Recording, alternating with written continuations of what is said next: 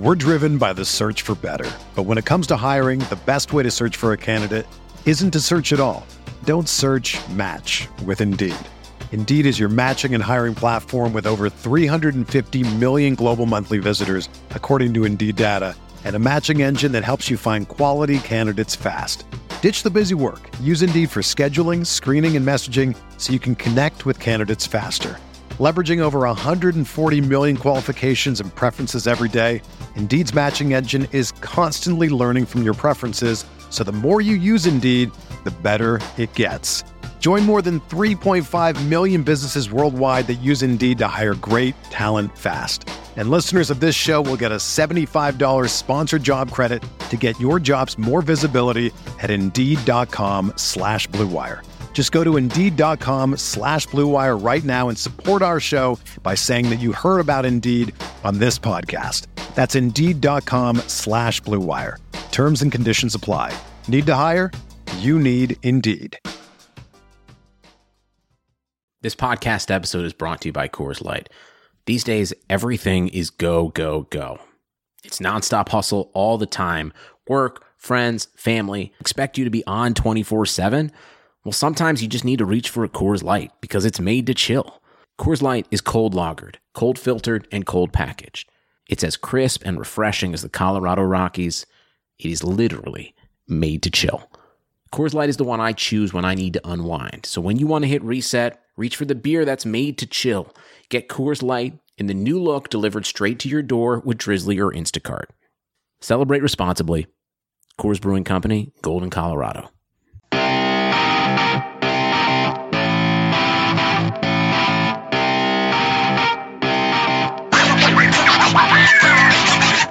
Welcome back, everyone. This is the Big Blue Banter Podcast. I'm Dan Schneier, and I'm joined by my co-host, Nick Filato. Today, we get the pleasure of breaking down the Giants' 24-3 victory over the Washington Redskins in Week 3, a game that was much closer in score than reality. The Giants dominated, and as my brother, who was at the game, said best, it was the first game in years where fans at the stadium never felt like at any point in this game they would lose. I watched this game from the aerial angle in the press box for this game, again on the broadcast angle, and then on the All-22 last night. At the stadium, the new feeling of hope, it was palpable and obvious from the moment they announced Daniel Jones as the starter. Of course, two egregious overthrows by Case Keenum helped make that possible. He connects on either pass, both with Grant Haley in coverage.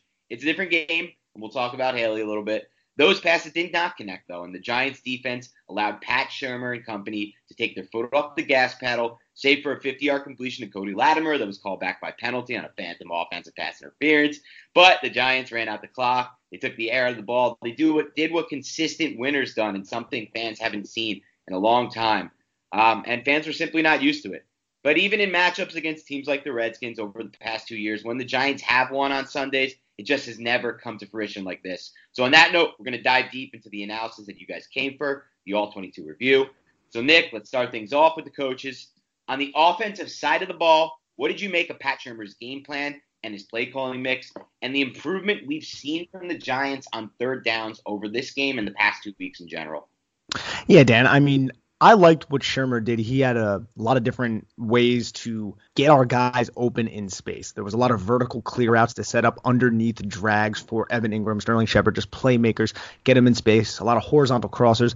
We saw mesh concepts with snag routes over top. We saw a lot of high-low reads, bunch formations with deep route, horizontal route, and then a quick hitch underneath at the sticks. A lot of these on third downs that created easy completions for Daniel Jones.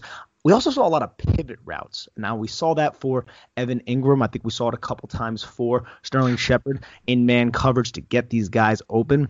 I also like the spacing that Pat Shurmur utilized. I like how he kind of used every inch of the field. We saw on a few different occasions he would come out in 4, 5 wide receiver sets with the outside receivers and plus splits off the numbers by about 2 or 3 yards to really stretch the defense. And then he would do these underneath routes or those little check downs to Gallman to get easy yardage against a defense that was vulnerable. So I really liked what I saw from Pat Shurmur when it comes to how he was kind of scheming to assist Daniel Jones and to get our guys open. Yeah, I mean, Nick, I think you hit it spot on. This was a different game plan than last week against the Tampa Bay Buccaneers. It was a different play calling mix, but it really focused on the strengths of Daniel Jones in the short passing game, 1 to 10 yards. I believe he threw 1 or 2 incompletions the entire game. Found a lot of good openings on those third downs, like you said. And in general, against what the defense was showing, the way that the Redskins played the Giants, which was a little different than the Buccaneers played them, it was less aggressive. The Redskins, I noted at least 2 times where they sent 6 blitzers, a couple more where they sent 5, but it really wasn't the same game plan that we saw against the Tampa Bay Buccaneers. I also thought that they did a good job of actually, and I know this is going to sound weird coming from me, the king of you should never run on first down. You should always throw short passes instead on first down in a variety of ways, but I thought they did a good job of running the football, blocking for the run with different versions of different personnel packages. I noted a few with 12 personnel. They put Dickerson on the field. Sometimes they had Ellison and Ingram. They even found some success running from 11 with just Ingram on the field as the lone tight end, and even some success with Ellison as the lone tight end in 11 personnel as well. I thought the run did a really good job to open up the pass, and really for me, the interior offensive line stood out to me from a run blocking standpoint. I have in my notes a few times where they opened up big holes up the middle for Gallman to really keep the chain moving and get Jones in the spots where he had 3rd and 2s, where he had 3rd and 6s, where he had 3rd and 5s, manageable downs, multiple 3rd and 2s. I'm looking throughout my notes, manageable down and distances to scheme up, like you said, those underneath throws open for the first down. And again, like I said in the intro, Nick, 50-yard pass negated. You can add those to the stats because I will add that 50 yards from Jones to Latimer to the stat sheet. I'm adding it right now, Nick. I don't give a shit because, listen, that was the worst call I've seen in this game and the worst call I've seen this season. The man, Cody Latimer, beats press coverage, gets called for offensive pass interference. I have no idea why. I guess because the cornerback looked so off balance. But agreed with you. It was a really good game plan for this specific matchup and for what the Redskins defense was showing under Manusky. And again, they took the foot off the gas pedal late in this game. The Giants, from drive 6 on or drive 7 on in the third quarter, they were really just taking the air out of the ball. They had one drive where, it was 4 plays. They started on 1st and 10 to Gallman. They threw a boot to Ellison for 1 yard.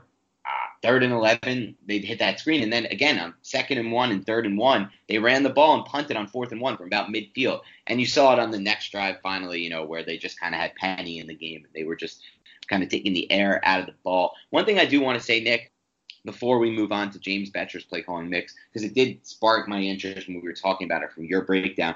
The Giants, to me, I said this in an article. I wrote this in an article when the Giants made the decision to start Jones. I thought they would use a lot more shotgun because that's what Jones was running almost exclusively at Duke. I know Chris Sims said that he thought the opposite. He thought they would be under center, using a lot of boot action.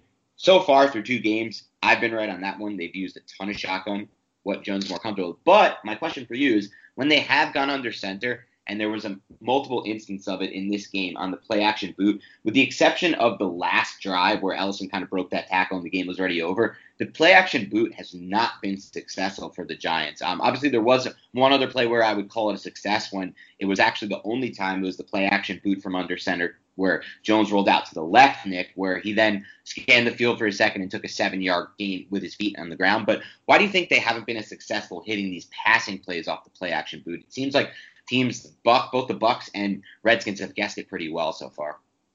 Yeah, I mean, we saw Pat Shurmur try to do the same thing with Eli Manning, and we kind of made the excuse like Eli's not mobile, he can't do that. So maybe when Daniel Jones comes in, it'll be more success, and we haven't necessarily seen it, especially coming out of single back as well. It wasn't the play action boot, but we did see Daniel Jones out of single back do play action and throw his first interception. Now we'll get into that a little bit later. We just don't have enough information on at the moment, and I would like to see how it materializes as we go on to game 3, game 4, game 5, etc. Yeah, no doubt. And it's possible he's just going to need more time. Like I said when I originally wrote that article up and made that prediction, he was playing it almost exclusively out of shotgun at Duke. This is not, it's going to take time for him to get more comfortable under center. You even mentioned it with the interception, which was a play from under center, a play action. We'll get to that soon. But first, Nick, let's also talk about the other side of the ball. And what did you think? What did you think about James Bettcher's game plan defensively and also his play calling mix? One thing before we get into Bettcher, and I wanted to bring this up because we specifically talked about it last week on the podcast was the power concept that the Giants utilized, that Pat Shurmur utilized. Yep. And we saw it on the touchdown to Gallman. We saw Hernandez come. He had nobody to block, but we saw it several times throughout this game, and I love to see the variance in the rushing attack, something that I'm sure you put a smile on your face. Yeah, I mean, that's a great point, Nick. We finally saw some power plays. Not only did we see it from Hernandez pulling on the play that sprung the early touchdown when Gallman ran for like 21 yards to about the 2. We also saw later in the game actually something I hadn't seen yet, Zeitler pulling from right to left. And actually, Nick, it's interesting you bring this up. And we obviously, same with me and Turchin, it's the same thing with me and Filato. We don't actually talk too much in depth before the podcast. We kind of want to let it go free flowing. But after the game, obviously some of you might know this. I covered this game from the press box for CBS Sports. Wanted to get a good story out on Daniel Jones' first home start. Thought I did a solid job on that. But one thing I talked about in the locker room after was with John Jalapeno about, was there anything different you're doing schematically these weeks, and why are we seeing more plays from power? Is it because of the switch with Barkley and Gallman? And basically what Jalapeno told me was that it really has nothing to do with the game plan or with who's in the game now, Barkley or Gallman. He just said the Giants have had those power plays in the playbook, and they just really didn't find a place for them in the first 3 weeks at all. They just, within the game script, it just wasn't there for the Giants. But these plays are part of their playbook. And obviously last year we saw almost exclusively they ran inside zone, and they're still going to be an inside zone team in the run game. But as they start to mix in more plays like this with guys like Zeitler and Hernandez, you can find success. And I'm really happy you brought that up, Nick, because that's just a new element to their offensive attack that I think will help them moving forward. But anyway, on that note, let's dive into James Bettcher, his game plan and his play calling. What I love to see, again, we were playing Washington, so let's keep things into perspective here a little bit. But we were getting pressure again with 4 men, and we were utilizing some end tackle stunts, tackle end stunts, really creative ways to get our pass rushers free. And we saw it time and time again with Oshane Ximines, with Dexter Lawrence, and they were able to beat their one guy. Saw a lot. I posted the one on Twitter where Oshane, he timed it so perfectly with an arm over swim move, hit the offensive guard, brought the tackle in with him to allow Dexter Lawrence just to flow and stunt right around and go right after the quarterback. And we saw that several times in this game. We're getting pressure with 4 people. And on the back end, obviously Jack Rabbit had a much better game. He had the 2 interceptions, and he was the impetus for the interception by Connolly in the opening drive. I saw a lot of man coverage, but I also saw a lot more zone, a lot more dropping back, covering the sticks, things along those lines. It just seemed apparent that the Giants defense wasn't as threatened by Washington as they were by the Buccaneers, which kind of goes without saying when you look at the weapons the Buccaneers have. I want to say they have like 2 top 5 wide receivers right now in Godwin and Evans. And even though the Giants kept Godwin in check, we saw what Evans did to this defense. But it was encouraging for sure. Obviously, the depth, something that is going to be somewhat concerning right now. I'm wondering if that's going to hinder the play calling of James Bettcher. The depth at the linebacker position is what I'm talking about specifically. But I did like what I saw from the stunts, the twists up front to get pressure on the quarterback, force these turnovers, force these incompletions, force the quarterback out of the pocket.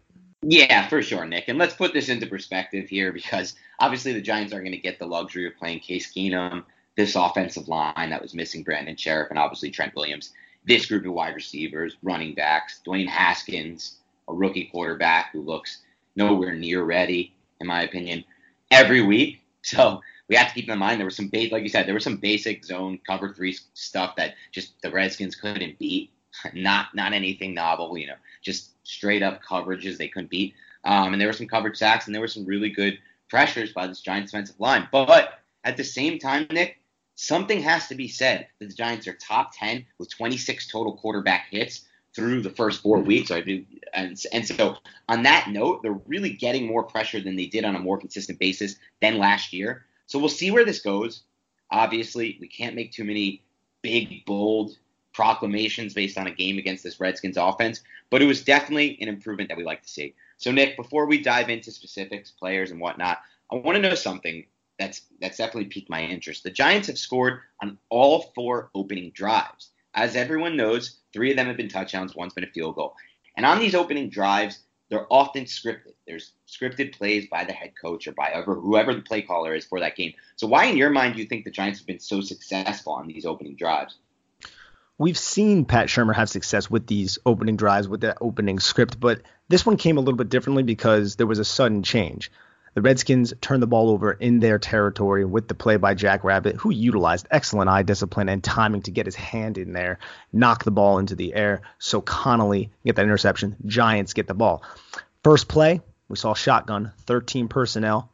The Giants came out with 2 wide receivers to the field, and they both ran vertical routes against a single high man coverage look.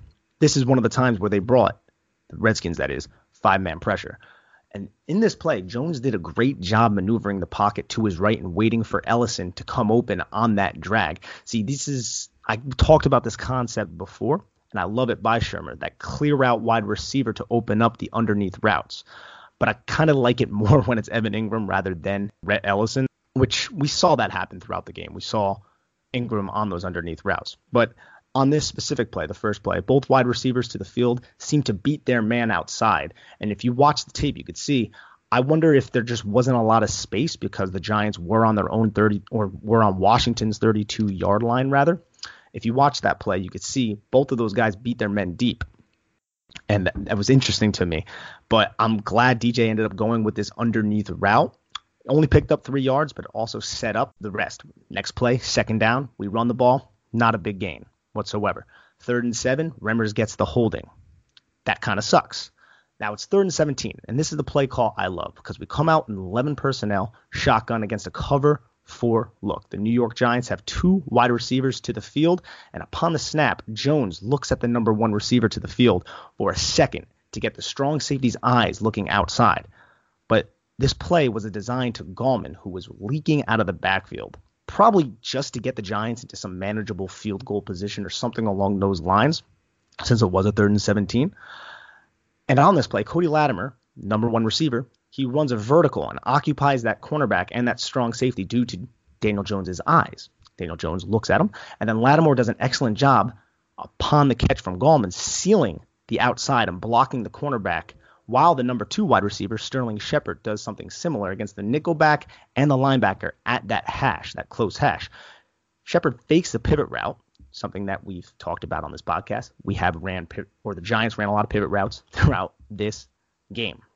He fakes that pivot route, and he creates traffic. So the linebacker, who's in man coverage against Gallman, even though it was a cover 4 look, comes flying down, ends up running into the traffic. That is Shepard and Shepard's man, blocking the linebacker from getting to Gallman. And this traffic set by Shepard and the block by Latimer allow Gallman to pick up 15 yards. It was one of those things where it's like, all right, we're just going to seal and get a playmaker the ball in space. Gallman's able to pick up 15 yards and set up that 4th and 2. And I love the confidence and the balls of Pat Shurmur to just go for it here, not take that field goal by Aldrick Rosas. And on 4th and 2, they line up 5 wide. The Skins bring a 6-man pressure. What happens? Hits Shep for the 3-yard out route. Easy. And I loved Shep's release off the line of scrimmage against Fabian Moreau. I believe Moreau lined up in outside leverage. Shepard utilized a quick inside jab step to slightly open up the hips of Moreau, and that gives Sterling Shepard the leverage to create just enough space to just go right towards the sideline at the sticks, pick up 3 yards, 1st down, New York Giants. I loved that sequence. I love the fact that we went for it. And I love the fact that the New York Giants have the confidence to trust a rookie quarterback in that situation. And it's something that happened. And then we saw a lot more play calling that materialized throughout that drive. The next play was an RPO on a 3-by-1 set with Ingram to the weak side. The number 3 wide receiver ran the bubble. The number 1 and 2 were going to stalk block, but number 55, Cole Holcomb, kind of played it incredibly well, and it forced an incompletion. And then there was a zone read the next play where there was 12 personnel. Benny Fowler, who just got cut, came on the pre-snap motion against a very, very weak 5-man front. There were 2 inline tight ends. It's kind of like something you mentioned before. The Giants had the 2 tight ends. It was actually a really weak front, and it only materialized in a 4-yard game, but the Giants had massive numbers.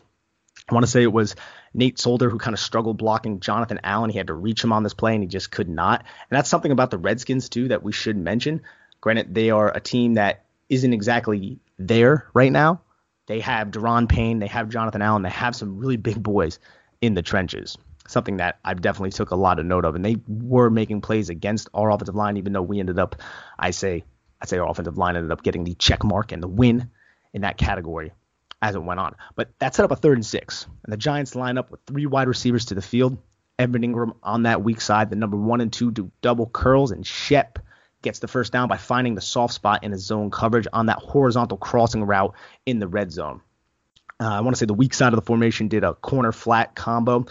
Daniel didn't even look that way. But something about Sterling Shepard, I know Turchin and you talked about his route running. Another thing that I love is his spatial awareness against zone coverage. And he's done this time and time again since he was a rookie with the New York Giants. I loved what he showed on this play to get this first down, set up another zone read that Jones looked like he probably could have walked into the end zone because Noah Spence and Landon Collins crashed hard down the line of scrimmage, but he ends up handing the ball off, not that big of a deal, and that set up the play of plays, the 1st and goal touchdown, because there was a penalty offsides on the previous play. And on that play, starts with the play action, and Jones goes through 5 progressions on a full field read, dude, a full field read to get the touchdown. He goes from the flat to the corner, nothing there, to the snag over the middle of the field, nothing there. That was covered. He looks at the backside dig until he finds Gallman, who Cole Holcomb lost, and Gallman was just sitting there in the flat with his arms in the air, dumps it off for him, 6 points. The blocking was great on the play. The patience and the ability to just go through his progressions like nothing was going on was amazing by Daniel Jones, and it was incredibly encouraging. What do you think, Dan? Well, I thought that was definitely the drive of the game, and I love how you broke that down. Some key takeaways I wanted to touch on as we walk back through your drive. Let's start with the first thing that stood out to me, and that was Jones doing a really excellent job on a 3rd and 7. It was it was right before they got the holding penalty to go to 3rd and 17, where they kind of dumped it down to Gallman. We'll touch on that, but it's subtle. But on this play, Jones doesn't stick with his first pre-snap read. And if he had, the safeties are ready to jump this for an interception. Instead, he comes off that, gives the Giants a chance to continue that drive. And then on that pass to Gallman, one little subtlety that you didn't mention, and, that doesn't need too much of a mention, but I believe it plays a big factor here, is ball placement on this throw to Gallman. It's put in the exact spot that gives him a chance to maximize his yards after the catch. Now, we look back, we fast forward to the touchdown. You broke it down in full. You pointed out what needs to be pointed out. The most important part, he makes a full 5-read progression. But also, look at where the ball is thrown. It's thrown to the outside for Gallman. So instead of throwing the ball back to the inside to him wide open, which gives the defender who's chasing him on the play, obviously the Redskins did not account for Gallman because they were following Jones's eyes, and that last backer or safety or whoever it was a nickel guy for the Redskins, kind of cheated towards the middle because, again, Jones, he would expect, as you would expect, from Eli and a lot of veteran quarterbacks, honestly. Most quarterbacks are going to try to fit that into one of those tight windows they see on one of their first 4 reads. But again, instead of throwing it back towards the middle or towards Gallman's inside shoulder, which gives the defender a chance to kind of make a play, he throws it to the outside and Gallman can walk it in. So those are things that I noticed. One last thing I want to point out about the drive. On that pass play to Shepard, where, like you said, 2 things about Shepard. One of the best route runner on this team. Like you said, awesome breakdown of how he got open on that 4th and 2. Also does a great job of finding soft spots in zone. I knew this was going to be a good signing when they re-signed him. A lot of Giants fans just went by the stats and didn't like it. Said, why are you paying a guy to do this who has, a lot of 800-yard seasons? I saw what I saw last season on the tape. I knew that, with opportunity, he can make plays. But one thing I want to point out about this play, Nick, the pass production on that 3rd and 7 where Shepard found that soft spot to set up the 1st and goal was unbelievable. It was the best pass protection they got all game, and it was on a 3rd and long where it's the hardest down to pass protect. So there were times in this game where Soldier got beat right off the snap. It's going to happen with him this season. They're going to have to find an offensive tackle of the future this offseason. It is a number 1 priority. But at the same time, there were times of great pass protection, and that was one of them. So that stood out to me, Nick. You laid that out perfectly. The ball placement on that Gallman pass and the fact that there was really good pass protection on this opening drive was kind of set Daniel Jones into motion to make these plays able to thrive. And I was just glad to see kind of the team effort of this offense coming together and getting 6 on another opening drive, something you'd love to see. Sure. So let's talk a little Daniel Jones, Nick. All right. What are your overall impressions, before we dive into the specifics, of the rookie making his 2nd NFL start in this game? In this game, I would say patience, ability to improvise, and ability to bounce back when he makes mistakes. I mean, he threw 2 interceptions in consecutive drives, and that's something that is concerning, especially for young quarterbacks. Is that going to shake him? How's his mental toughness? And it didn't rattle him. He was still able to come back, get the win, and make plays down the stretch. I love this kid. I love what he is showing and what he can just kind of make things happen when things are breaking down. We saw that go down in this game. I want to say it was a 3rd down play, 3rd and 13. I think it was a few plays after the Kevin Zeitler hold. The Giants lined up in 11 personnel, had the H-back to the weak side along with the wide receiver tight to the numbers and a stack left. And this was one of the ones where it was a vertical slanted route by the wide receiver that was on the line of scrimmage in the stack, and the wide receiver off the line of scrimmage ran a 7, while the backside wide receiver just ran a drag. And Solder on this play, he kind of got beat up the arc, but he did just enough to get the defensive player outside of the pocket. But the pocket ends up crashing, and DJ spins off and miraculously rushes for 16 yards to pick up the 3rd down. It's just things like this that Giants fans have not seen since way before we were around from the quarterback position. And it's something that's really motivating and something I love to see because he can improvise. He can make things happen off script, even though he's incredibly efficient on script, hits that back foot. His timing is really well, and he's working with receivers that he doesn't even necessarily have a huge rapport with, not only just because he's a rookie, but just because there has been injuries. Golden Tate, how's he going to do with him? He's coming back from suspension. Just caught Benny Fowler, and Benny Fowler played 49 offensive snaps.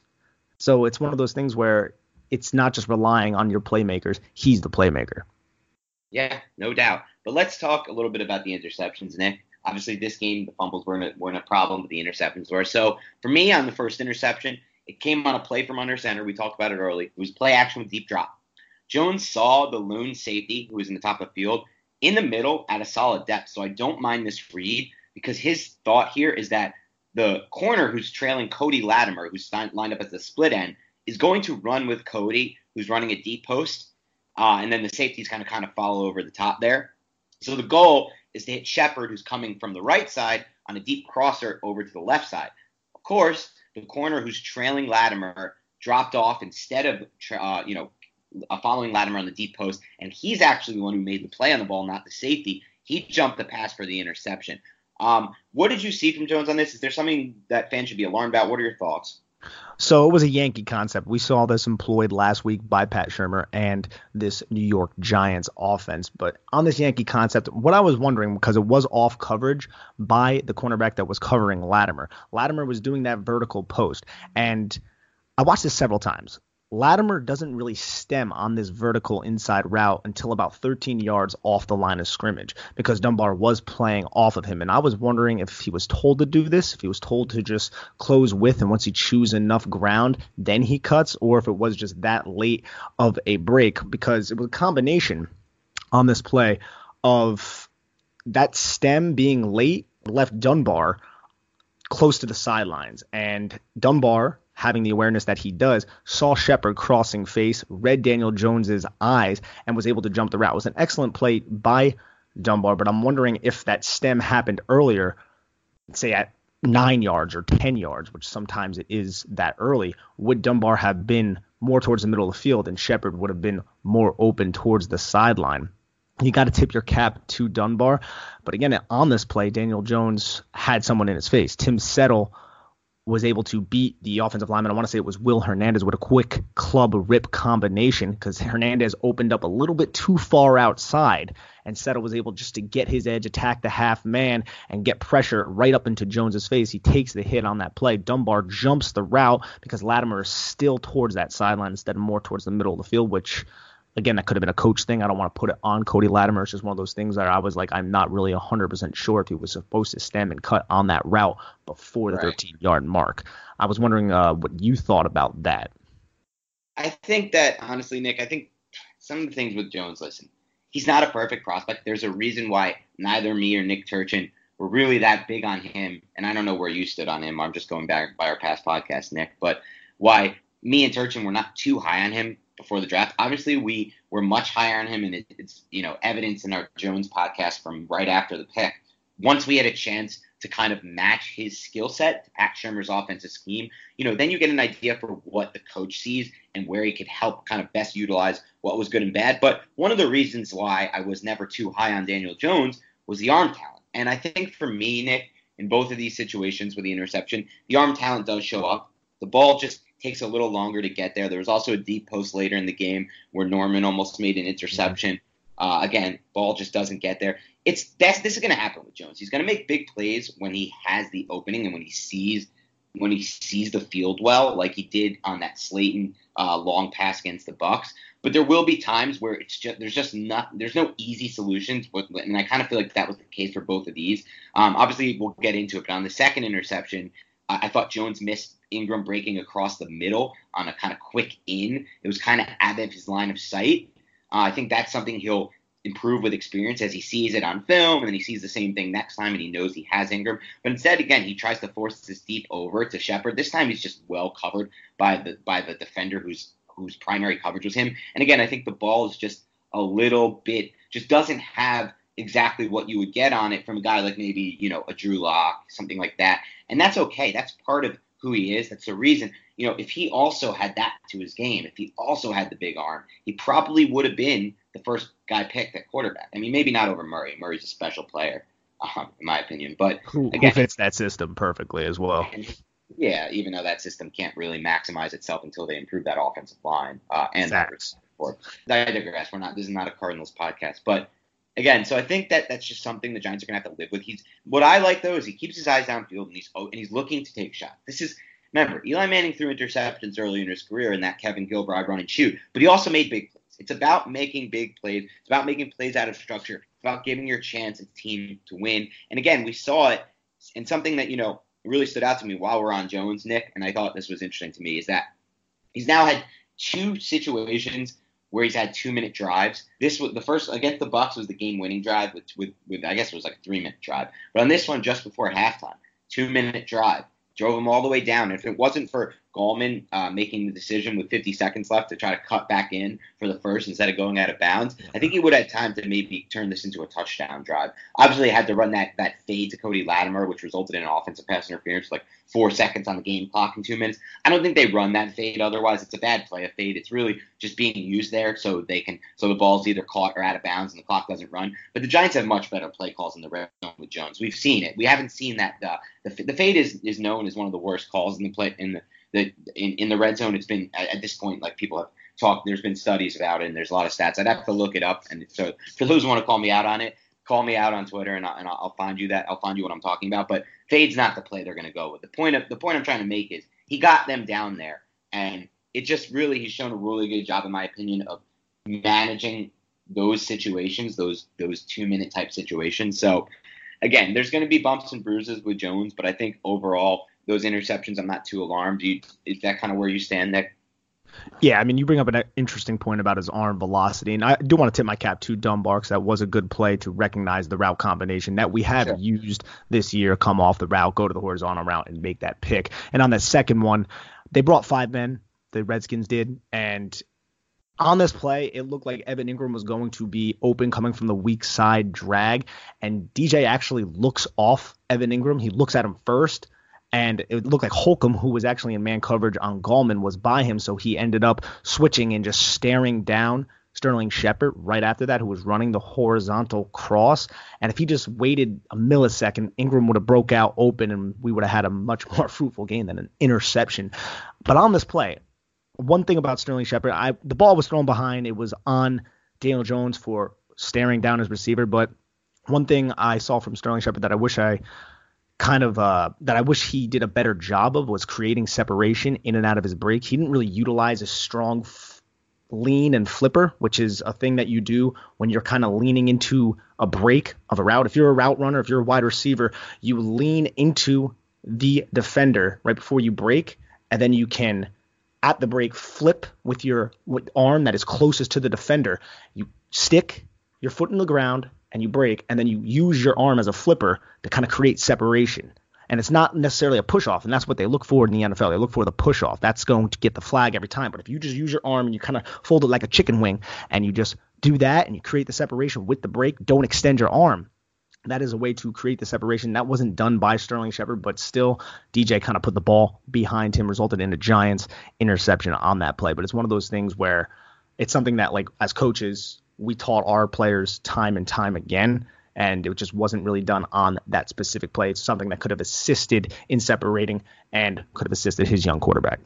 Yeah, that's a great point, Nick. And you rewatch that play, and I made note of this. There's no separation at any point in that route, so obviously he didn't do a great job there, Shepard.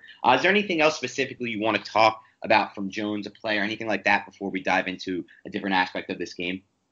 My favorite play by Daniel Jones is something I wanted to talk about, other than the 5 progression, because that play was incredible. But this was a 3rd and 2 in the first half, 12 personnel with a running back and 2 tight ends to the boundary.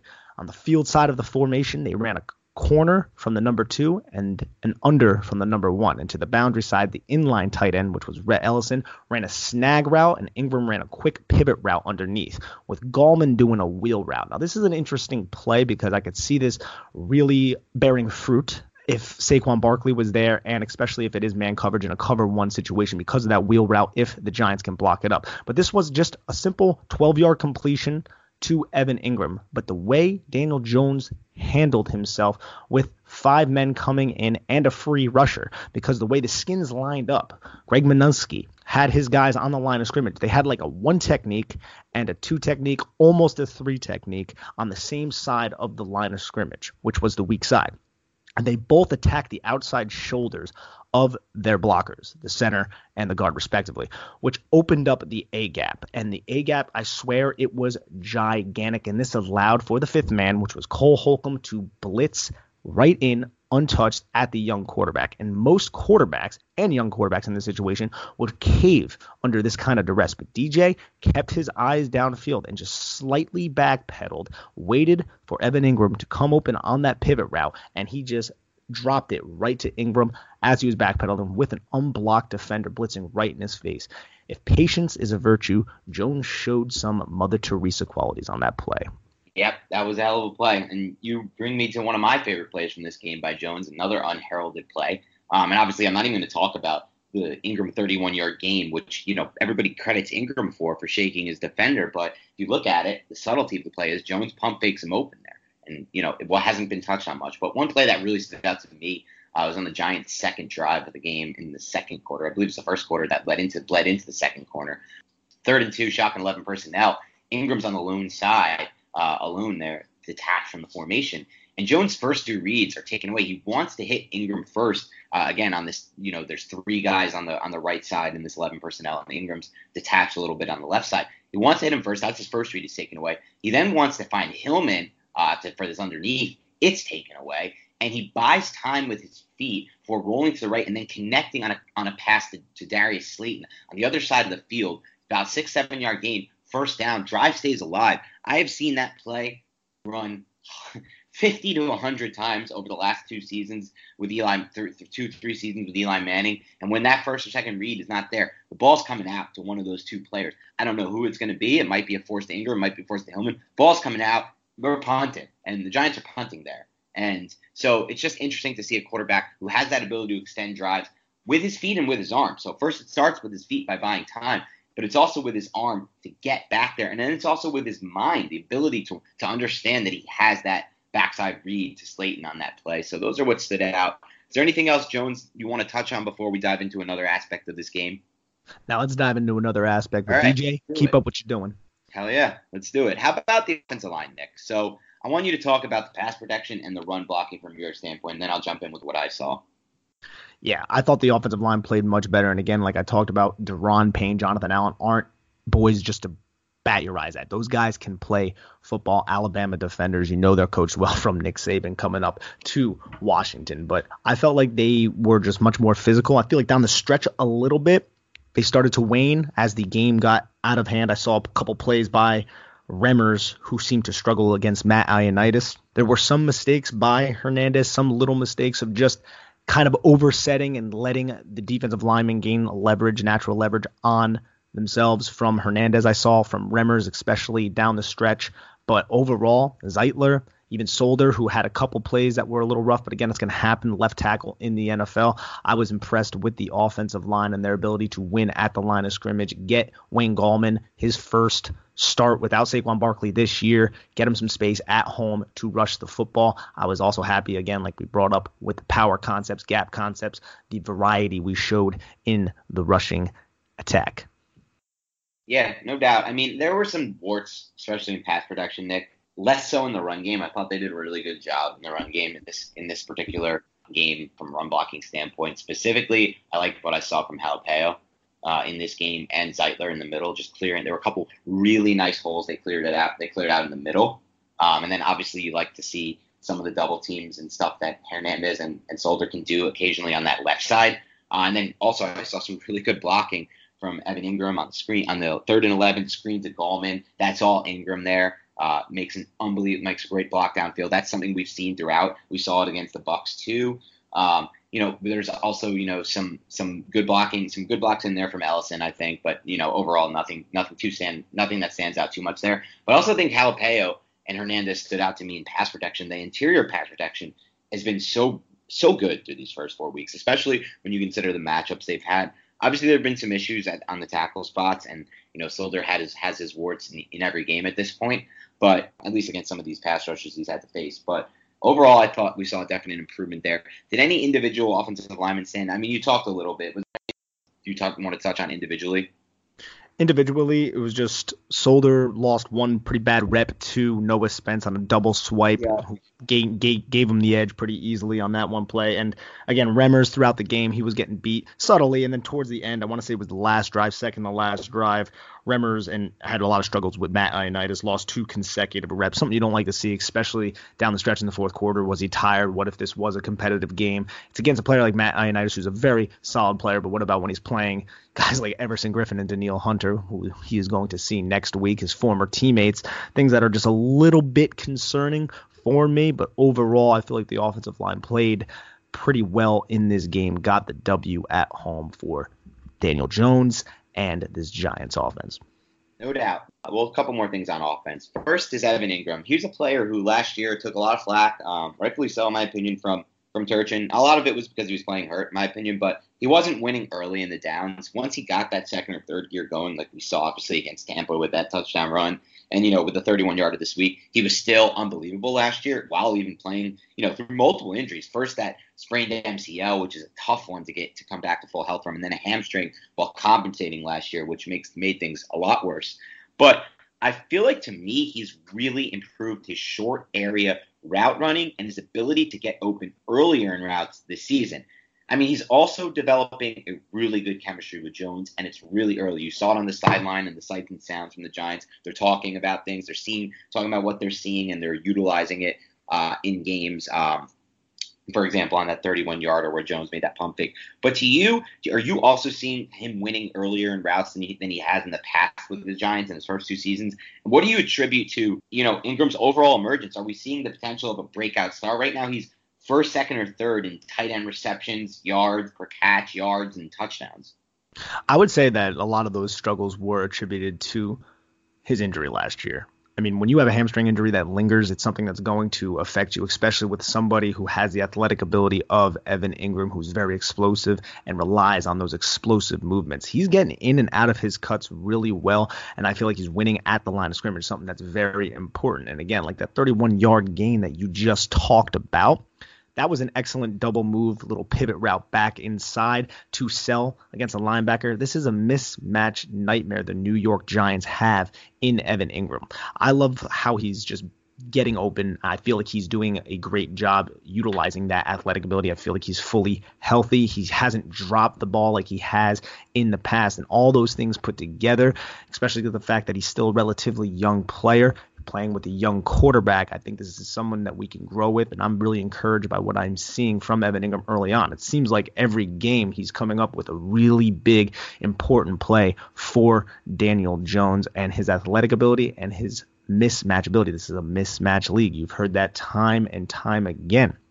Those two things are huge for the Giants offense, and I feel like the fact that he is growing as a route runner, he is growing at winning at the line of scrimmage, kind of goes a long way for this offense and especially for Daniel Jones. Definitely something to keep an eye on. I think we're watching a breakout. But how about Gallman? What do you think from Wayne Gallman in his first real chance? And for you, Nick, in your mind, did you see enough from John Hillman to stick with these two as their go-to for Week 5 against the Vikings? I'll tell you, Hillman can't be putting the ball on the ground near the goal line. On that specific play, though, ball was on the ground. He has to cap that ball. He's going through. He has it capped. What I mean is you take the opposite hand, the one that you are not holding the football, and you put it over top. And he does that initially. And then once he's going through the line of scrimmage, I have no idea why Hillman did this. He just removed his arm and it easily was punched out. It was just a rookie mistake. He needs to cap that. But yes, I do feel like we saw enough. Obviously, the Giants liked this kid, promoted him from the practice squad, decided not to go the route of Jay Ajayi or any of those other running backs. As for Wayne Gallman, I feel like Gallman showed a lot as a receiver. I feel like he showed a lot of vision. I feel like he showed patience and the ability to just kind of hit the hole and go, lower his shoulder. He's not an overly big running back, and obviously he's not going to give us what Saquon Barkley can give us. But I do feel like he showed the combination of vision, receiving ability, and a lot of those things that I would say backup running backs don't always have or possess. So I was encouraged. Again, this is against Washington, but I feel like Washington's front is a little bit stronger than, especially with Payne and Allen, like I mentioned, a little bit stronger than maybe they're giving credit for. It's just the rest of their roster isn't exactly there. So I was encouraged by what I saw from Gallman, and I want Hillman ball security. Obviously, Gallman ball security as well since that last drive. But I think both of those guys will be dressed for the New York Giants, though, next game against Minnesota. Yeah, it's interesting, Nick. I think with Gallman, what I liked most from him, like you said, was the vision and then the balance, the contact balance from him, something that I think is the most important trait for a running back in the NFL. I'll always believe that. I think that's what makes Saquon Barkley so special.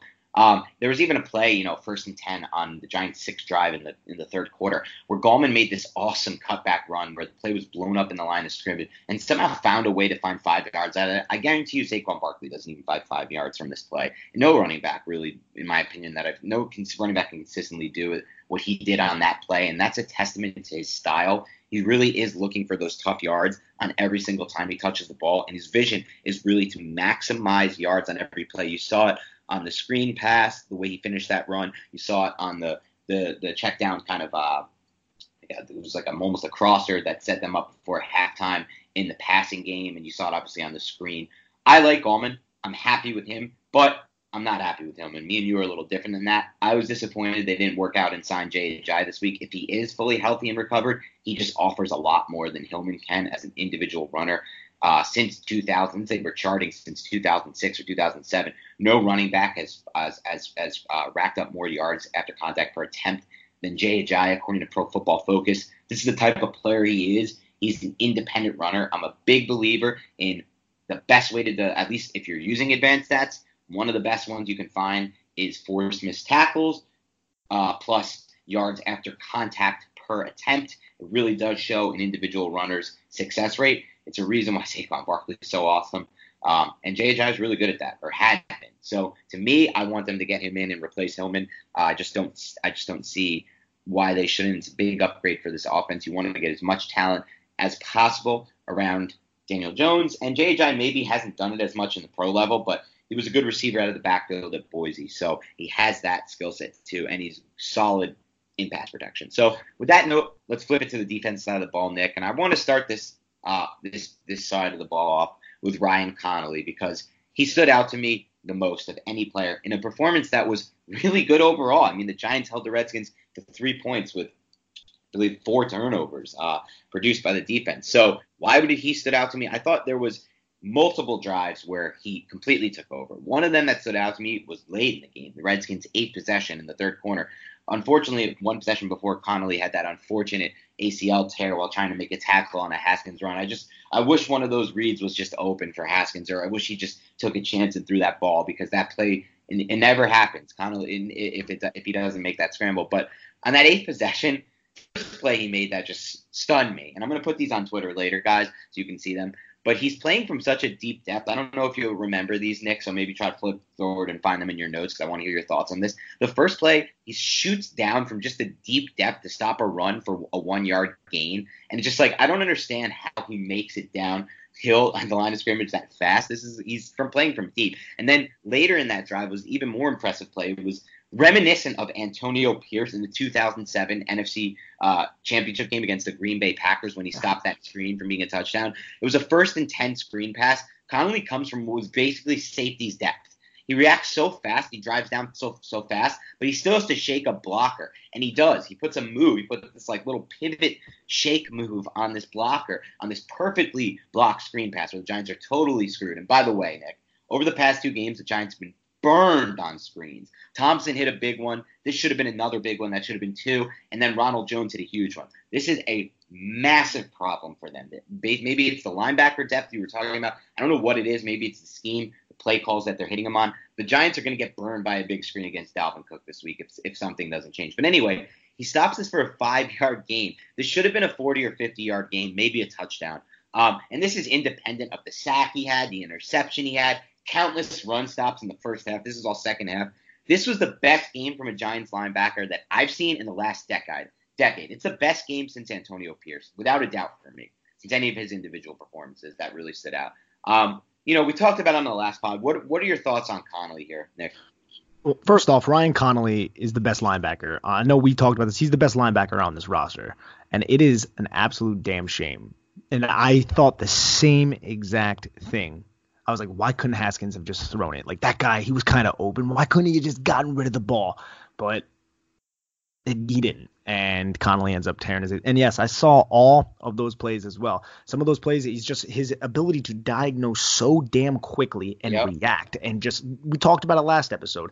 He had one of the fastest 10-yard splits, and it shows because he reads and he just goes and he fills his gap and he takes on blockers, and he's incredibly physical, and he's a sure tackler, and he's so smart. He's opportunistic, obviously, and it's a freaking shame that he ends up getting hurt. And that is a huge blow to this defense. And I'm not 100% sure when Ogletree or Tay Davis will be back, but I honestly feel like Connolly is a step above both of those guys, and it's pretty substantial, to be honest. Yeah, no doubt. And it's interesting, Nick. I had a chance to speak with Connolly in the locker room after the game. He was obviously notably down.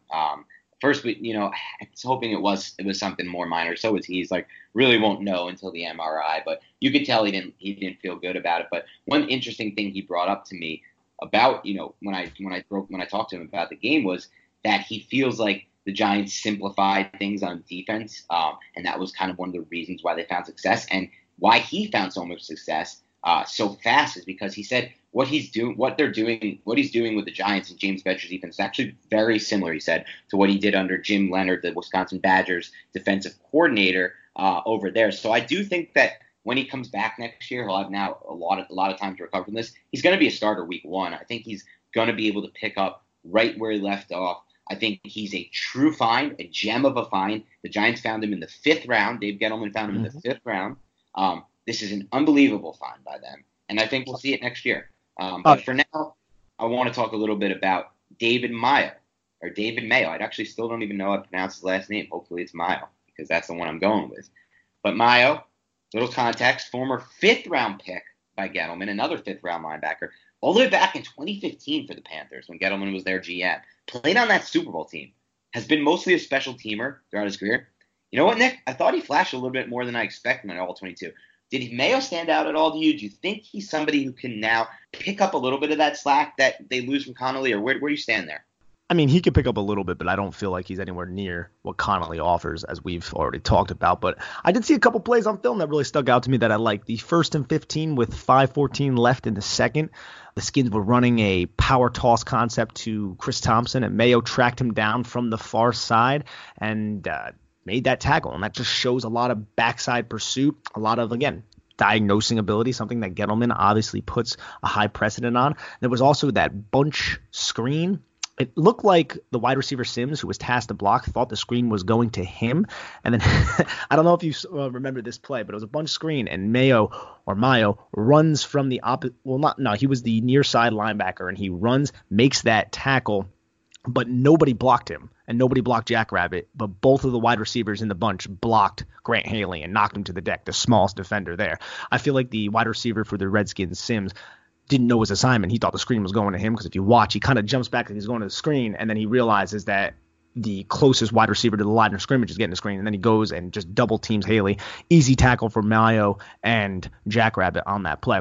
But another play that really stood out to me, the one that really, really stood out, was the play on the goal line with 2:26 left in the first half, where the Skins came out in an I formation, and it was a little pinpull concept to the play side with a fullback leading the way. And Mayo uses quick diagnosing ability, beats that fullback to the gap, scrapes over top of the lineman, and the fullback was not even expecting him to be there. And he basically just sheds the fullback's weak attempt at a block because he didn't even think that he would be there. And he just drives AP to the deck along with BJ Hill. Shows very good ability to see the game, key and diagnose in these high leverage situations while showing some positive athletic ability traits. Also had a similar play with 1:07 left in the third, where he takes on a pulling offensive lineman in space and causes the tackle. The pulling lineman just hits him. He kind of goes low on the pulling lineman, disrupts the play. The running back had nowhere to go, and then everybody else also kind of caved in on the play. Excellent play from Mayo there. I want to say that's the same play, but it was before Connolly got hurt. It was in the third quarter where Connolly kind of shot that opposite A gap and just missed making a huge play in the backfield. But on this specific play, Mayo gets into his assignment, which is the B gap, eats the block, forces the tackle. Now, I don't believe Mayo is the tackler that Connolly is, and I feel Mayo needs to kind of break down and square up when he tackles. He does a lot of lunging, which is a little bit concerning for me because it leaves him very susceptible to more agile playmakers. He showed that on the play where Haskins, who is not fleet of foot and is not really an agile playmaker, rolled out. He kind of gets in space, he dives, tries to do an arm tackle, and Haskins kind of falls forward, picks up an extra yard or two because he doesn't wrap up, drive him to the deck. I want to see Mayo take better angles in space in those kind of situations. Don't leave his feet, don't dive, but rather drive, wrap up, be physical, and slam the guy to the deck. But other than that, I did see some encouraging signs for the linebacker. Yeah, let's shift a little bit to the edge, guys, Nick. Pretty quiet day, I thought, from Lorenzo Carter, but Marcus Golden, man, does that guy have a relentless motor? And we'll get to Ximenez, but first I want to hear from your perspective, a little bit of a breakdown of the edge guys, especially Golden, what you saw there. Yeah, now Marcus Golden had that one sack. It was kind of a coverage sack, but that shouldn't take away from what Marcus Golden did because Haskins held onto the ball, and he had people open. He had a deep curl to the boundary that was open. He had a vertical slot that was actually breaking to the opposite side of the field with inside leverage on the cover one, the deep safety high. And that one would have been open if he threw with anticipation. And he also had a number one route underneath open. Dwayne did not see it. And on this play, Dwayne held on to the ball. Golden beat Penn with a quick shuffle snatch. I want to say Golden was chipped by the tight end, and he runs up the arc, meets Penn, and he's not even really at the half man, but he was able to establish that by shuffle snatch move. So basically he just engages Penn, gets his inside hand placement, shifts his weight to the outside, and snatch and pulls Penn's outside shoulder down, and then brings his opposite arm over top to get the sack. And that's just something that is a common move in the NFL, but something that the Giants, everyone talked about how they did not have these pass rushers. You'd love to see Marcus Golden show these kind of moves. He followed through strong with his inside arm to whack Penn in the back to kind of get his momentum going that way, able to kind of get Penn not to hold him as well, if you know what I'm saying, in those kind of situations. But he's playing with his hair on fire. He's showing backside pursuit and running game. He's able to – they put him out wide on the wide nine. He softens the angle. He dips his shoulder. He rips. And I really like what I'm seeing from Golden, something I didn't necessarily expect from a player coming off of an injury who isn't necessarily a spring chicken. Yeah, I mean, Golden we talked about a lot in the offseason. He's a guy who doesn't necessarily have those elite tools for pass pressure, but that relentless motor, it's just – for this system, I think it really fits. You look at the breakdown of snaps. Carter played 30. Golden played 29. Ximenez played 28. And then Tuzar Skipper, who actually had a really nice kind of finish of this game with a couple of nice pass rushes, played 15 snaps. We'll probably see that increase. Let's talk about Ximenez, who played almost as much as Golden and Carter. I mean, listen, he is emerging fast. He had constant pressures in this game. He obviously has 1.5 sacks in his first 4 games, I believe. That's more than there was some stat on it from ESPN. I'm not blanking on it about how good that was for a rookie in his first 4 starts. He also had a batted pass at the line of scrimmage, which people haven't talked about enough. Can you just give a little breakdown, I guess, his performance in this game, but also overall, and some insight into how he's transitioning to such a key role for the Giants so fast as a 3rd-round pick? Yeah, no, Zimenez is showing a lot of mental processing and ability to kind of utilize timing. And he did on that play where he knocked the pass to the ground. He jumps up, he engages the lineman, and then he just waits and he's eyeing down the quarterback. I want to say it was Haskins, or it might have been Keenum at that time. And once the play jumps up, knocks it down, he realizes, okay, I'm not going to win this rep, and I can knock this pass down. The quarterback has his eyes towards me. Let me just be patient, jump up, knock the pass down. That is something that not a lot of young players will do. They'll try to do too much and try to really beat the tackle or something along those lines, and then end up probably just getting pancakes. Zimenez isn't exactly doing that, and he's being entrusted to utilize and do all of these stunts, and the timing that he's utilizing on these is excellent. He's attacking at the perfect time to knock the guard off of whoever he's blocking, bring his arm over top and split the tackle and guard and just totally free up the looper, which he did with Dexter Lawrence on the one play. I believe I put that on Twitter. I like how they're putting a lot on his plate in the past, and they're not asking him to do too much and playing him on all three downs against the run because he's not quite there yet. He doesn't have the sand in his ass yet to do those kind of things consistently. So I love the fact that they're utilizing him to be a pass rusher, and he's showing, hey, I could be a pass rusher. I played at Old Dominion, but that doesn't mean shit. I could still rush the passer, and he's doing that at the big stage. Love to see that from O'Shane. And another thing, man, about Tuzar, Skipper, on that one sack, he was lined up at 6 technique. They had Tomlinson at 3. They had Hill at a 3 technique, and Zimenez was wide to the boundary. And Tomlinson on this play commands that double team, and that gives Skipper just a one-on-one matchup with Penn. And Skipper utilize a quick first step to gain the edge on Donald Penn. But Penn, on this play, knocks Skipper's inside arm down, right? And I feel like Penn could have easily won this rep, but Skipper somehow utilizes an excellent contact balance to just ride his shoulder up the arc, and then he turns his shoulder over and is able to regain the chest because for whatever reason, Penn didn't slam all of his weight on top of Skipper, which is something I felt like he could have done. But Skipper softens that edge and is able to keep that shoulder on Penn's chest, turn the corner, swivel his hips, and then Skipper regains his balance and gains Penn's chest to shove him away and get that sack with Tomlinson, who also got free because the guard tried to go and help Penn out with Skipper. So that's just something that you love to see from somebody who a lot of Giants fans have no idea who the hell he is. Yeah, I mean, I'm really happy you touched on Tuzar Skipper because he's a player who really interests me moving forward because just like it could be a similar situation to last year where Dave Gettleman found Jamon Brown on the waiver wire when the Rams cut him kind of as a roster move, and then he made a big impact at right guard for the Giants in the second half of the 2018 season. I know someone who covered the Steelers the past 4 years, Brian Diardo. He works with me at CBS Sports. Now he's in CBS Sports. He's now a national writer, but he still has ties to the Steelers. And he told me that when the Giants claimed Skipper, there were a lot of people in that organization who were not happy. They tried to sneak Skipper through the practice squad on a Saturday where they had to bring up a quarterback because of their situation there with Roth and everything. And they tried to sneak him through and then re-sign him the Monday after. Giants didn't let that happen. Great job by Dave Gettleman, a guy who gets destroyed over and over and over again, yet continues to make moves that were so much better than what the Giants had in the past with a GM like Jerry Reese. And again, as I said in the last podcast, I'm not fully defending Gettleman. He has his warts, but he also makes moves like this. And they were not happy. There were people in that organization who were not happy that the Giants were able to get Skipper. And, now we're looking at Skipper play, and he looks like he has some chops. He looks like, he's a player who we should keep an eye on. So number 54, keep an eye on him moving forward there. Is there anything you want to touch on more on the edge guys, or can we talk a little bit about Dexter Lawrence, B.J. Hill, and Dalvin Tomlinson? Because I thought collectively it was probably the best game from them as a collective three. Yeah, I say we roll into the big boys. Dalvin Tomlinson in this game, man, he showed so much ability to just regain himself after being blocked. And we saw that. I believe I put it on Twitter. If you guys want to go check it out, at Nick Filato, give it a follow. But yes, Dalvin Tomlinson, the one play, I don't remember exactly where it was. I'm looking through my notes, but he gets chipped by the guard, and he's just him against number 66, Bergstrom, the center.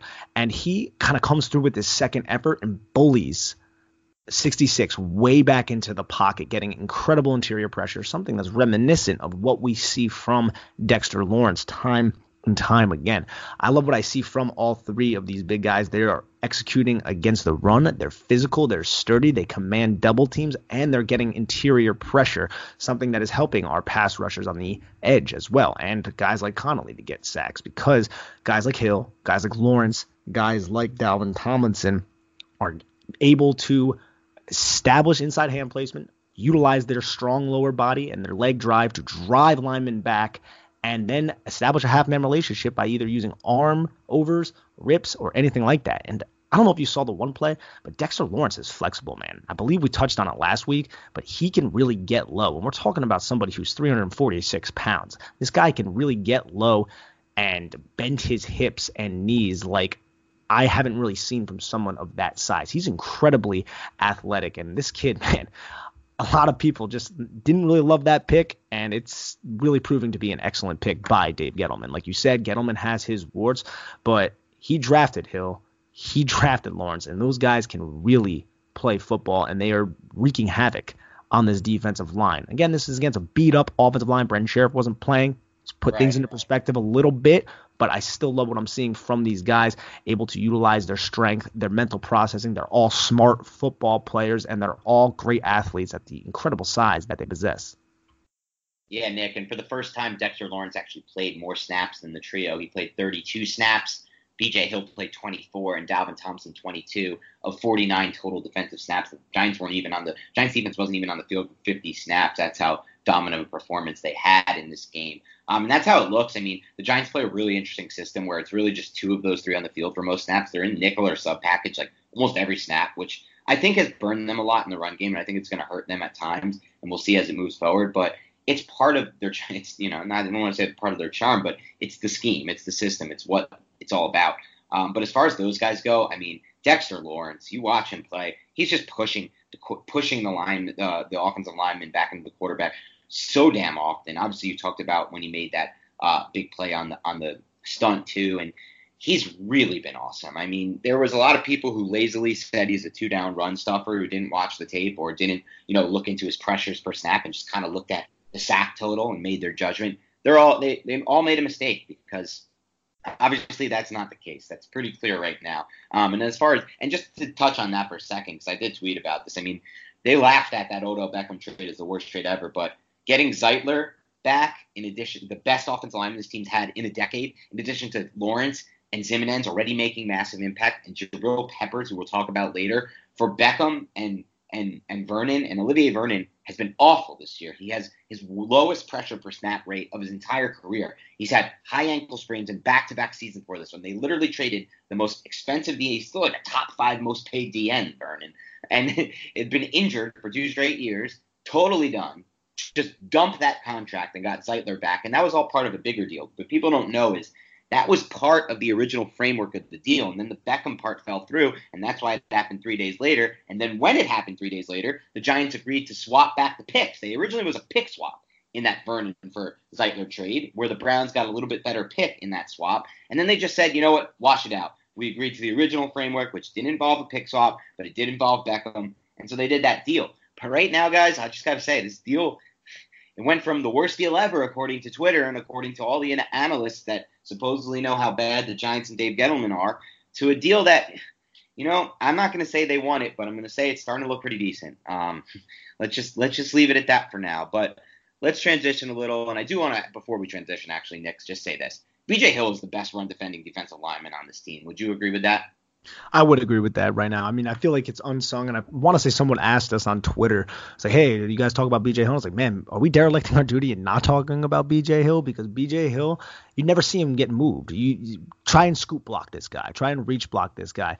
He's going to beat you because he has quick feet for a big guy, and he's incredibly strong. He has an incredible anchor. I love watching him play. B.J. Hill played how many snaps? 24 snaps in this game. It was a blowout. I believe he would play much more if it was a more competitive game. But I love the rotation they have, and I love the fact that he just is immovable. All right, let's talk about the breakout performer this week, Jabril Peppers. In addition to a game-sealing read to jump the Haskins throw for a pick 6, he stopped a touchdown and a huge momentum swing, which it would have been in the second quarter, breaking up that other touchdown pass to Sprinkle. It's not just that for him. I mean, he looked good against the run. He was all over the field. He earned a 91.3 grade from Pro Football Focus. He's done that now 3 times in his career already, 90-plus grade. What did you see from Peppers in this game? And can you explain what you mean when you talked to me before the podcast and talked about him being an excellent alley defender? Yeah, he's an excellent alley defender. So essentially, when plays are schemed up because he does play safety, you want to block all the guys in the trenches. You want to get to the second level and block those linebackers. Then it's the job of the running back to make that alley defender miss. And in the case of Jabril Peppers, he comes down so fast and so physical, and he hits you so low and just wraps up that it's hard to make Jabril Peppers miss. And I'm not surprised that he has such positive marks against the run, according to PFF, because he shows that on the film. It's very, very evident. You'll see an alley, just like an alley that you guys would all think about, open up. And that's where the running back would run through. And granted, with these big guys in the front, alleys aren't always too wide because Dexter Lawrence, B.J. Hill, and Dalvin Tomlinson are beasts.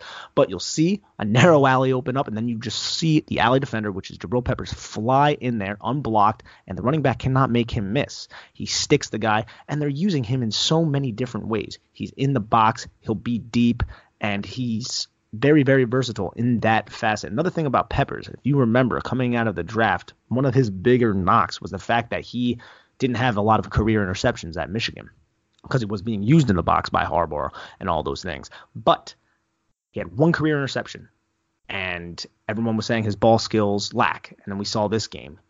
He made that play against Sprinkle in the end zone. He had the interception on the horizontal cross from Sprinkle as well.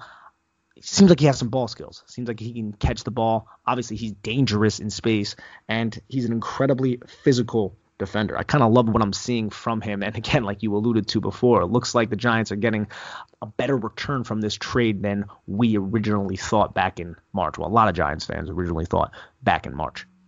Yeah, no doubt about it. I want to talk a little about Grant Haley. Obviously, was burned for what should have been 2 touchdowns, and that's a problem. People want to take him out of lineup, but he has been awesome against the run, Nick. I don't know if you've seen this, but I mean, he obviously has a great grade on it from Pro Football. Just from my evaluation of all 22, he is the most physical 5'9" player I've ever seen in the NFL. Like, I just don't understand it. He just throws his body, and he made multiple plays too in the run game to save big plays. I don't know what to make of the Haley situation because he's so good in this role against the run, and this role is, since the Giants are using sub package so often and nickel so often, these guys become the nickel defender, like Haley's role, becomes such a key factor for the run game. So what do you make of this? What do you think they should do with Haley? He's obviously not good enough to keep up with vertical slot routes, and teams are taking advantage of that. But is his run defense enough to keep him in the lineup? What do you think there? I think they're giving him a chance for it because he's incredibly physical in the run, like you just said. But offensive coordinators are taking note the fact that he's a liability in that vertical route, because the first play of the game, what happened? Trey Quinn deep. Then after a sudden change, a Giants turnover, it was a sudden change. We need a big play. The Redskins are thinking, let's attack Haley again deep with Trey Quinn. Luckily, Keenum couldn't hit the pass. But those are just plays that everyone's noticing that he's a liability in this pass. The fact that he is physical against the run is a testament to him because he is small. But if those are caught, if those are accurate throws, I don't know if Haley's going to be out there, especially when we run a lot of cover 1 coverage against some of these better teams. I don't know if he would be out there. So he's going to need to clean that up, maybe play off a little bit more. Hopefully can continue being this physical. Hopefully his ability to stay in phase and not give up the deep ball will kind of come as he gets more reps. But the fact that he's a liability, it's going to come and burn us, and it almost did twice in this game. Yeah, no doubt. And before we move on, I want to ask a little bit about something Jenkins told me in the locker room after the game. Janoris said, Pat Shurmur talked about, and they made some tweaks. And obviously Connolly mentioned he thought it was they simplified the defense a little bit and tried to, in his words, Connolly, he said basically they started to, their game plan was stop what Washington does instead of, do all these things. But Jenkins told me that it was as simple, at least for him on the back end, as him and Baker flipping sides on the outside cornerback. Was this the difference, or what do you think was, what did you see from Jenkins and Baker in this one? Baker was one of the players where I legit watched the whole game twice, and I was like, did Baker play? And I had to go and look. I'm like, yeah, no, he played because you just didn't see a lot of Baker. Targeted one time. Yeah, he was only targeted one time, which is huge. And I do believe what Jenkins said. Obviously, he has more insight than I do on this situation. But another thing is the fact that you are playing Washington.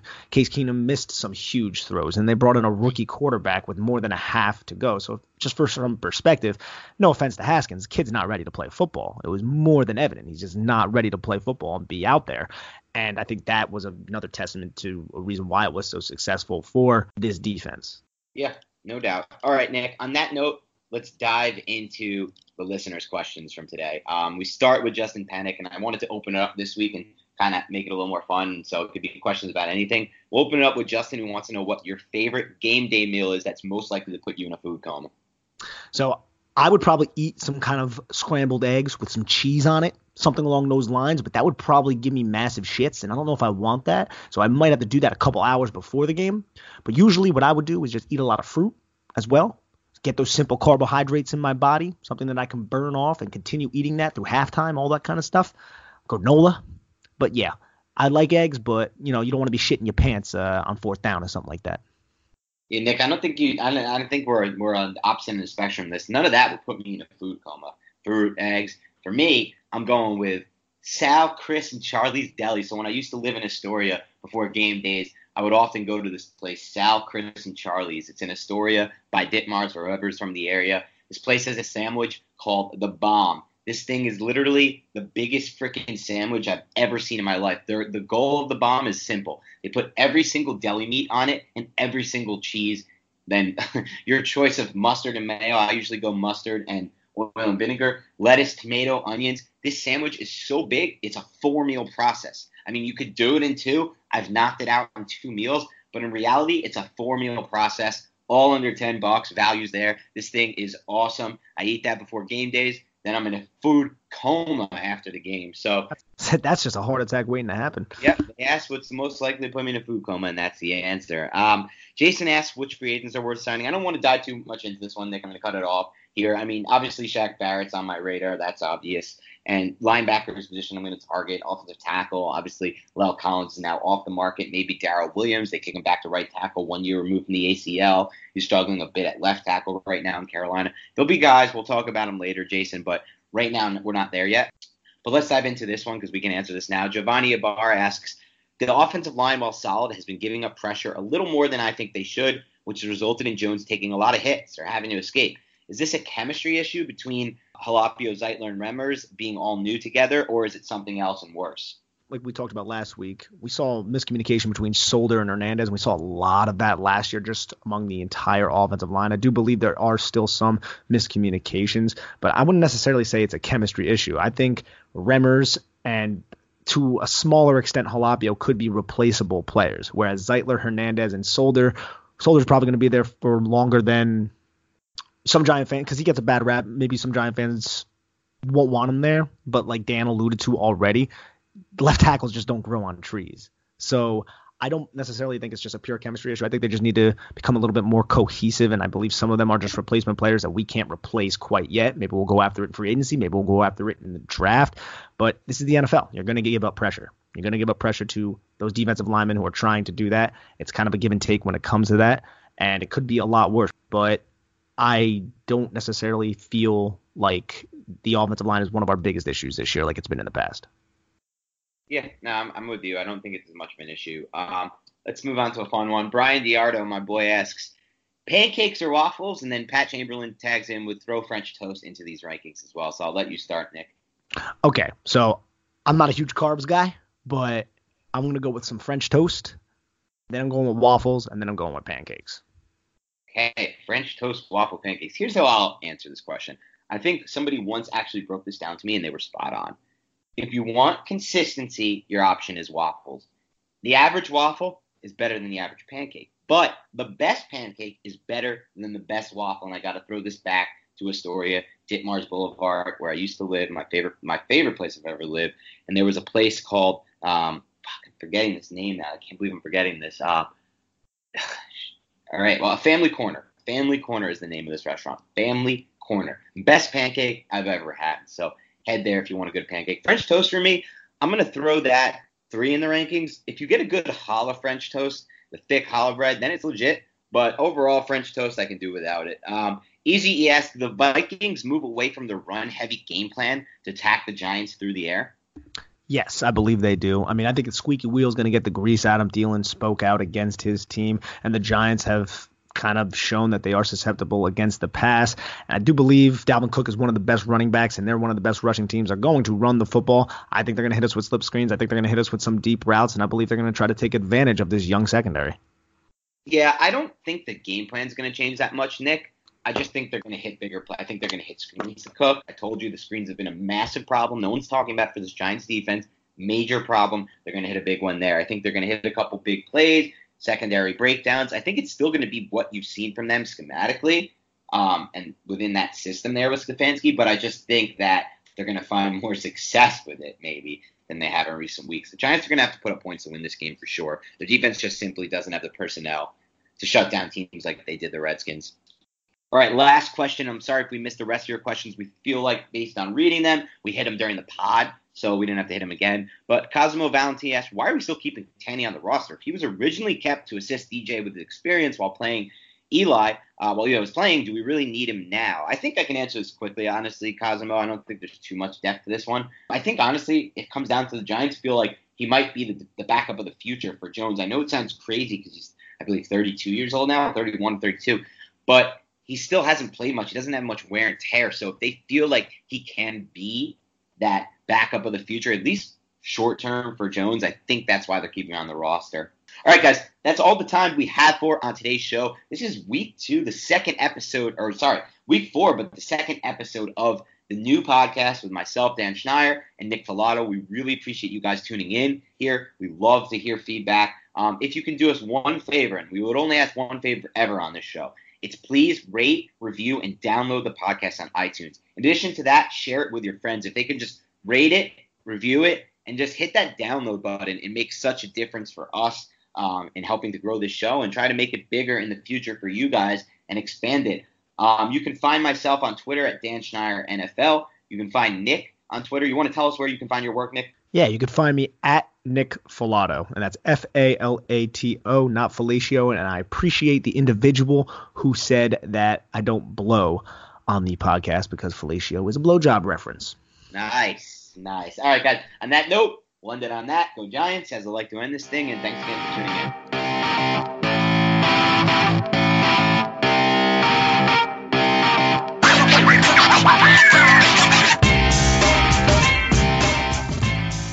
Everyone is talking about magnesium. It's all you hear about. But why? What do we know about magnesium? Well, magnesium is the number one mineral that 75% of Americans are deficient in. If you are a woman over 35, magnesium will help you rediscover balance, energy, and vitality. Magnesium supports more than 300 enzymatic reactions in your body, including those involved in hormonal balance. From functional medicine doctors to mental well-being and female hormone experts, we all know that magnesium is the one mineral to improve all aspects of well-being and health. But which one? Magnesium Breakthrough from Bioptimizers, the trusted choice recommended by leading experts with 7 best-absorbed forms of magnesium to ensure your body receives the support it needs for overall well-being. Go to bioptimizers.com/balance today and use code BALANCE10 for 10% off. Support your journey to wellness at bioptimizers.com/balance. Magnesium Breakthrough from Bioptimizers, your foundation to optimal health and vitality.